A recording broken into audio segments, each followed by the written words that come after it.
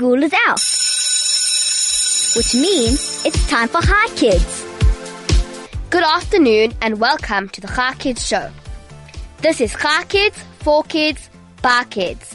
Hi Kids! My name is Bruria Katz and I'm 11 years old. Coming up on Hi Kids today, I'm going to be speaking to the Chief Rabbi, Rabbi Dr. Warren Goldstein. He is going to talk to us about Pesach, and I will be speaking to him in a little while. So stay tuned. Also, on the tongue twister, on the show, I have a tongue twister to challenge your mouth, and a Hi Kids riddle to challenge your brain, and you can win a pair of tickets to see The Sound of Music at Monte Casino. So stay tuned. Here are the details if you have any questions for my guest, or if you just want to say hi. The SMS number is 34519 and is charged at R1.50. You can send me a WhatsApp on 061 895 1019 and please sign your name.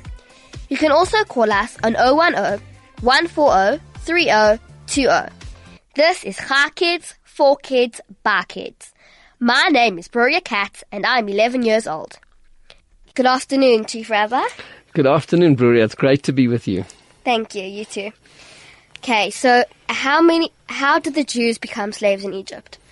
It's a great question, and I want to say how impressed I am with you that you're doing this. This is really amazing. You're so brave to be talking to the whole world, and I'm very happy to be talking with you and to our audience out there over this time of Chol Hamoed Pesach. And your question's a good question. So how did the Jewish people become slaves in Egypt? And I think it all started, of course, with Yaakov and his family, and then Yosef went down to Mitzrayim, down to Egypt. And remember, then it was a time of Yosef became the second in command only to Pharaoh.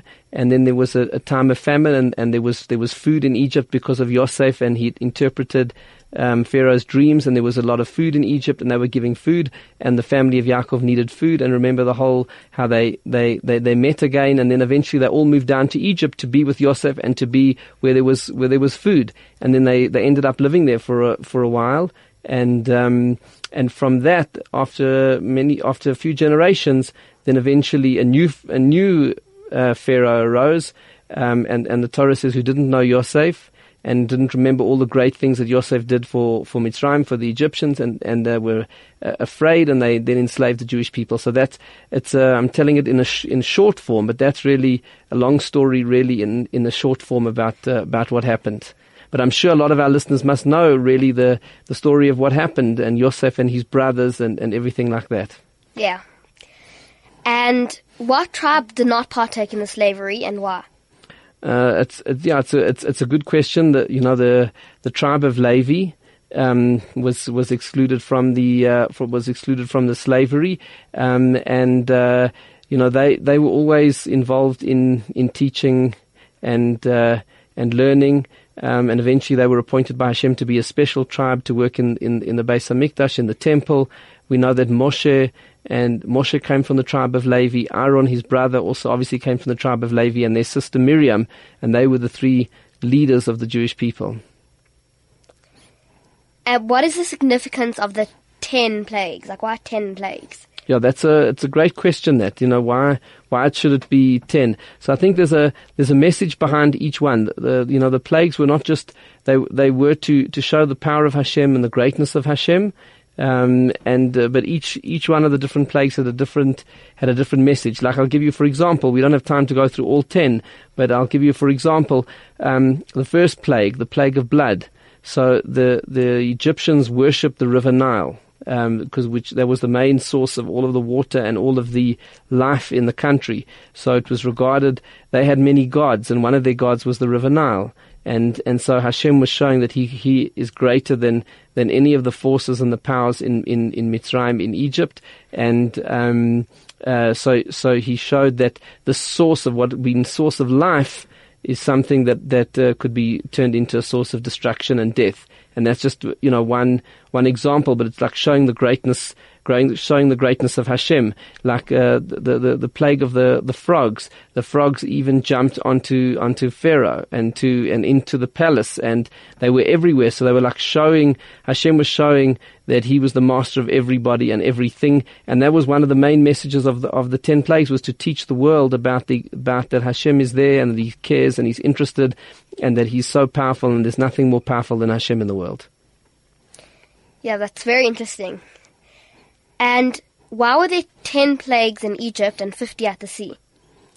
So the sea was an amazing thing, and that's part of what we celebrate over Pesach, is that we celebrate 2 parts of Pesach. We know that we're in Chol HaMoed at the moment. The first 2 days of Pesach, we focus on the miracles of the 10 plagues, and then the last 2 days of Pesach, we focus on the miracles of the splitting of the sea.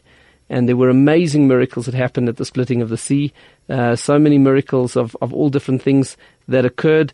There's in the Haggadah, there's a whole discussion about how many numbers there were. But what's more important than the actual numbers is the fact that it was one of the greatest miracles of all of Jewish history, and that it says that when they crossed to the other side, they could actually see it. They could almost understand Hashem in a much better way. They even said the word Zeh Keli Vanveyu, this is my God, and I will glorify Him. So they felt as if they could almost see Hashem, even though you can't really see Hashem. So it's very interesting what happened at the splitting of the sea. Okay, and in the song Dayenu, we sing in the Haggadah, it only mentions the plague of the firstborns, not the other plagues. Why is that? Yeah. Well, it's a good question. You're asking good questions. And you know what's so great about all of this?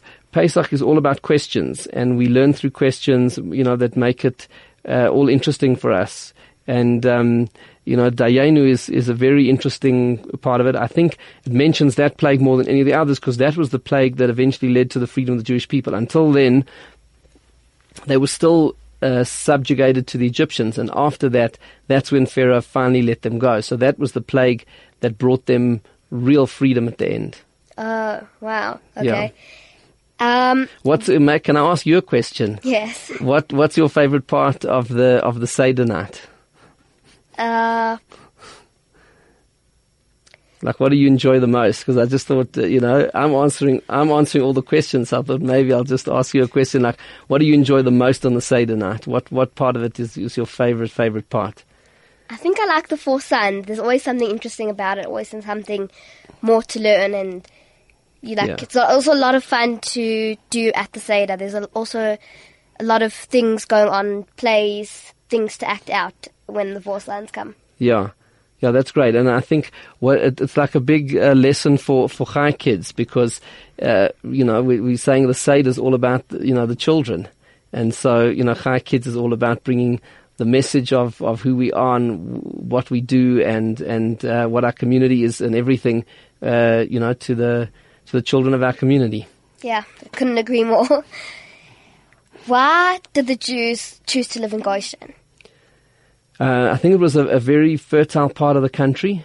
That was, when they initially settled, Yaakov and his family. In fact, that Yaakov had the whole discussion with Paro, and Paro actually offered them. He said, "Listen, here's a place for you to live," and it gave them a chance to settle, and it also gave them a place that was their own within Egypt, they brought their cattle, and so it gave them a place to stay. And I think when they came, they didn't realize how long they were going to be there, and then they ended up being there for a very long time. Yeah. Wow, I didn't actually think of that before. I didn't think that I always thought they had like a choice. Where do you want to live out of all the places in Egypt? Yes. And why did the Jews cry when Paro died? That's also interesting question. I think that my understanding of it is that they weren't crying because they were sad. They were because we were talking about during the time when Paro was afflicting them, and then a new Paro took over that was also afflicting them. So they were like crying from the suffering of what they were going through. You know, sometimes something happens and then people feel very sad and sorry for themselves, and they were really struggling. It must have been so hard for them to be in Egypt and be slaves. And, you know, that's why we have the maror on the Seder to remind us how hard it was for them. So, it's just to remember. And that's part of the mitzvah of Pesach, is to like think, what was it like to be them? And I want to mention to all the children listening out there is that you've all got great imaginations, and an imagination is such a powerful thing. It's such an amazing thing that Hashem has given you. So now use your imagination to think, what would it have been like to be a slave in Egypt? And then also imagine, what would it be like to be freed? Can you imagine the feeling of where you've got to do all this hard work and you don't have any freedom, and the next moment you're free? It's like such an amazing, amazing gift. Yep. Hashem brings salvation in the blink of an eye. Yes, the pasuk says. That's right. Excellent, Bru. I see you know lots of things, eh? Baruch Hashem. Yeah. Why did the Jews complain that they wanted to return to Egypt?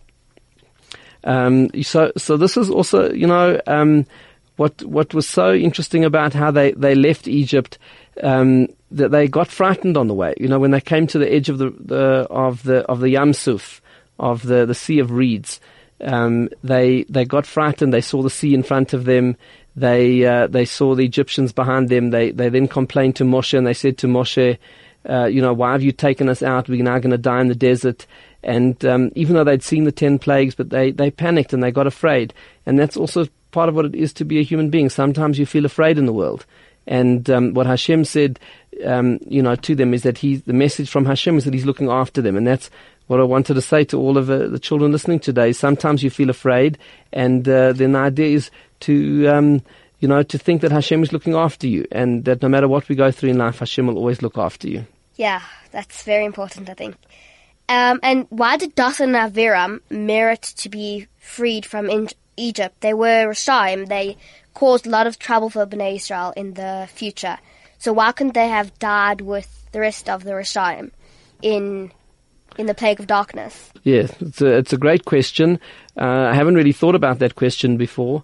I think sometimes, Hashem, in our lives in this world, we go through challenges, and they're difficult people and difficult situations, and it's not always easy. But what Hashem wants us to do is to try hard and to do well and to overcome obstacles, and then we get even more reward for overcoming the obstacles. So Moshe's life was made difficult by Dathan and Aviram, but that was all part of the challenge of being in the desert and being able to become great. Through the difficult moments we have in life, we have an opportunity to become really great. And so whenever if you're going through something difficult in your life, I'm saying to all of the children listening out there today, if you're going through some difficult situation in your life, think that this is an opportunity from Hashem to become an even greater person. Wow. So you're saying that they didn't really have a merit to go free, but it was part of Moshe's test. Yes, it could be. Look, the truth is, it's a great question.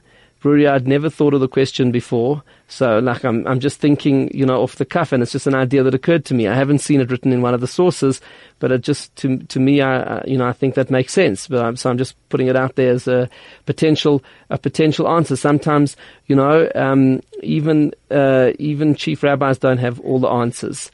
And I think that's important, because Torah is so great and so beautiful and so deep. Sometimes there are things which we can have, which is just a good question, and yours is a good question. And I'm suggesting that as an answer. Maybe it's not the answer, but it's just an idea that I wanted to share and to suggest.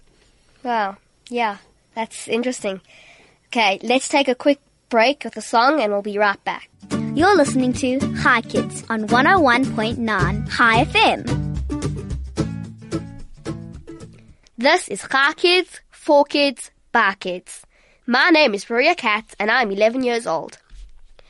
Before we carry on with our interview, I am going to remind you what the tongue twister is. Snap, crackle, pop. And I have a Chai Kids riddle to challenge your brain. What is more useful when it is broken? Send your SMS to 34519 or WhatsApp to 061 895 1019. And you can win a pair of tickets to see The Sound of Music and Monte Casino. You can also call on 010-140-3020. I have the Chief Rabbi, Rabbi Dr. Warren Goldstein, in studio with me. If you have any questions for him, you can send... Let's carry on with the questions. Why are there two Sidarim outside Israel and one inside Israel? So that's that goes back a long way in history. When in fact in the Torah there is one day Yontif and there's one Seder in the Torah. That's what's mentioned in the Torah, and then we also have the idea that the new moon, which starts off when we know the dates of Yontif, because Yontif comes out on the 15th of Nisan. So where does the month of Nisan begin? It begins on the 1st of Nisan. That's when the new moon appears for the first time.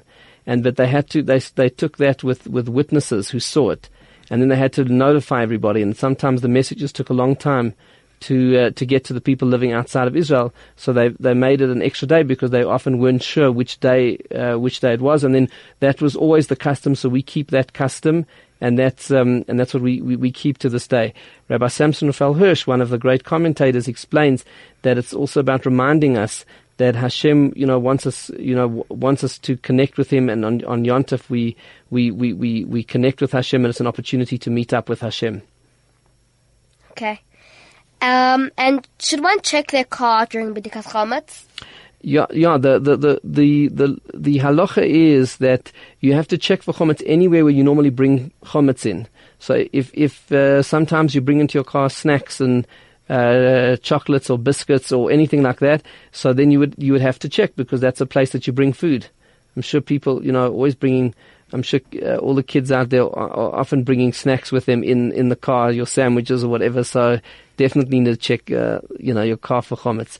But now, of course, it's already we already started Pesach, but that was the mitzvah before Pesach started, to properly check it. Yes. So you would not necessarily have to check it during B'dikas Chometz, just before? No, you check it during B'dikas Chometz. Also, okay. But yeah, B'dikas Chometz, because that's on the night before Pesach. Okay.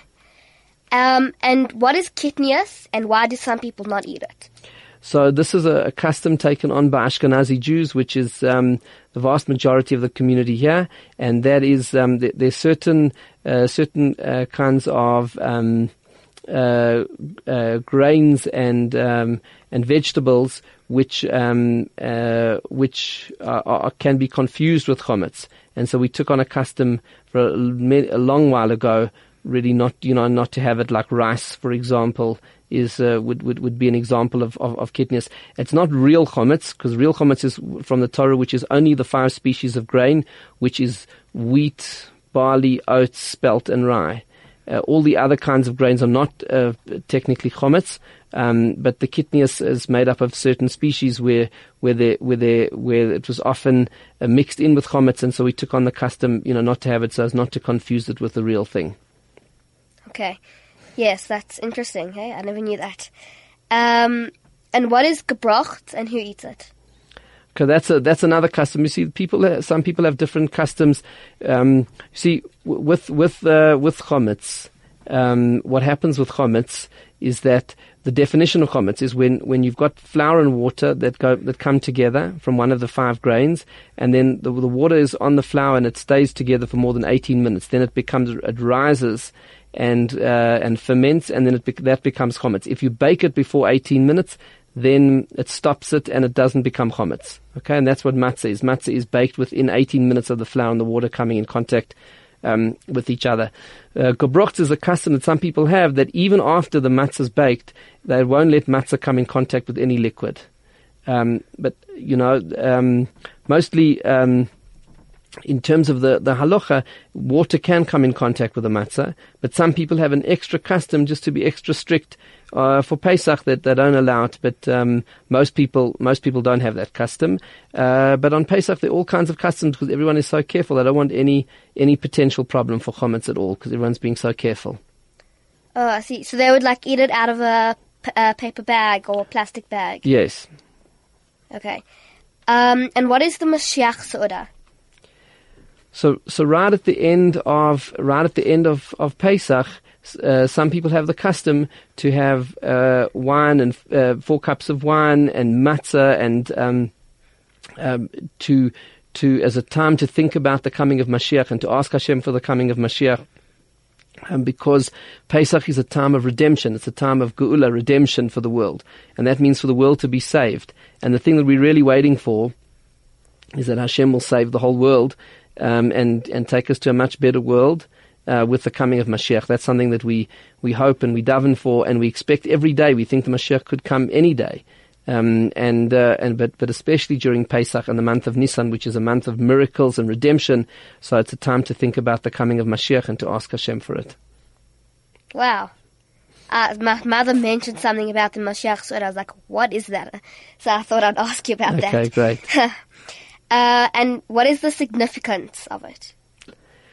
Well, no, it's that. I think what's an important thing for all of the, children out there to think about is that when Mashiach comes, the world's going to be a much better place and much nicer place, and Hashem will rebuild the Beis Hamikdash and the temple, and it's going to be a beautiful time for the world, and everyone's going to know Hashem and recognize Hashem, and it's going to be such a beautiful time for the world, and we're waiting for that.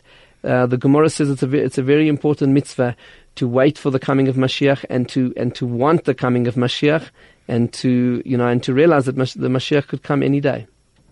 Yeah, you have to believe in Mashiach, definitely. Why do we eat matzah on Pesach? It's to believe that Hashem will bring the Mashiach, because ultimately the redemption doesn't come from the Mashiach; the redemption comes from Hashem. So just to clarify that, so you're saying why do we eat matzah on Pesach? So matzah, is a reminder that Hashem took us out of Egypt, and that it's a reminder that Hashem took us out of Egypt, and that He redeemed us from Egypt, because when we left Egypt we were eating matzah. But why did Hashem make it a rush for us to leave Egypt so that the bread wouldn't have time to rise? So it was also to show us that Hashem was in control. We didn't save ourselves. Hashem saved us. That's how Rabbi Hirsch explains it. That Hashem saved us. So the fact that the bread didn't have time to rise was showing that we didn't control the way we left it. We just left when Hashem said. And also in Egypt, they ate the matzah where they were often in a rush to go to work as slaves. So the matzah was also the bread of slavery. So Rabbi Hirsch says the bread of slavery becomes the bread of freedom in the same moment, because it shows that while we were in the middle of the suffering, Hashem redeemed us immediately. So we always remember that it was Hashem who saved us. We didn't save ourselves. Wow, that's a nice thought. So that they actually ate the matzah in Mitzrayim, not just when they came out. Yes. That's what we also say at the beginning of the Haggadah. This is the bread of affliction. But look, the real reason we eat matzah is because Hashem told us to, and we do whatever Hashem asks us to do. But Hashem also likes us to go into the reasons for things so that we can understand it a little bit better. Okay. And why do we drink 4 cups of wine? So that also is about, we drink that at the Seder, in order to remember the different ways that Hashem saved us. And, the 4 cups of wine is a way of celebrating and giving thanks to Hashem. And we have the 4 cups of wine on 4 separate mitzvahs during the Seder. The first is the Kiddush, when we make the Kiddush on the beginning of the Seder. The second is when we tell the story of the going out of Egypt. The third is on the benching, when we thank Hashem for the meal. And the fourth is the Hallel. So the 4 cups are linked to the 4 mitzvahs that we do at the Seder. You've got a lot of good questions, hey? Thanks. I'm very impressed with all your questions. You're keeping me on my toes here. I have to think fast. Well done, Bruria. Thank you. And so all of our everybody has just finished their Sedarim. Maybe they don't know, but they've just had like the funnest Seder of their lives. What do you remember as the funnest Seder of your life? Oh, that's a good question.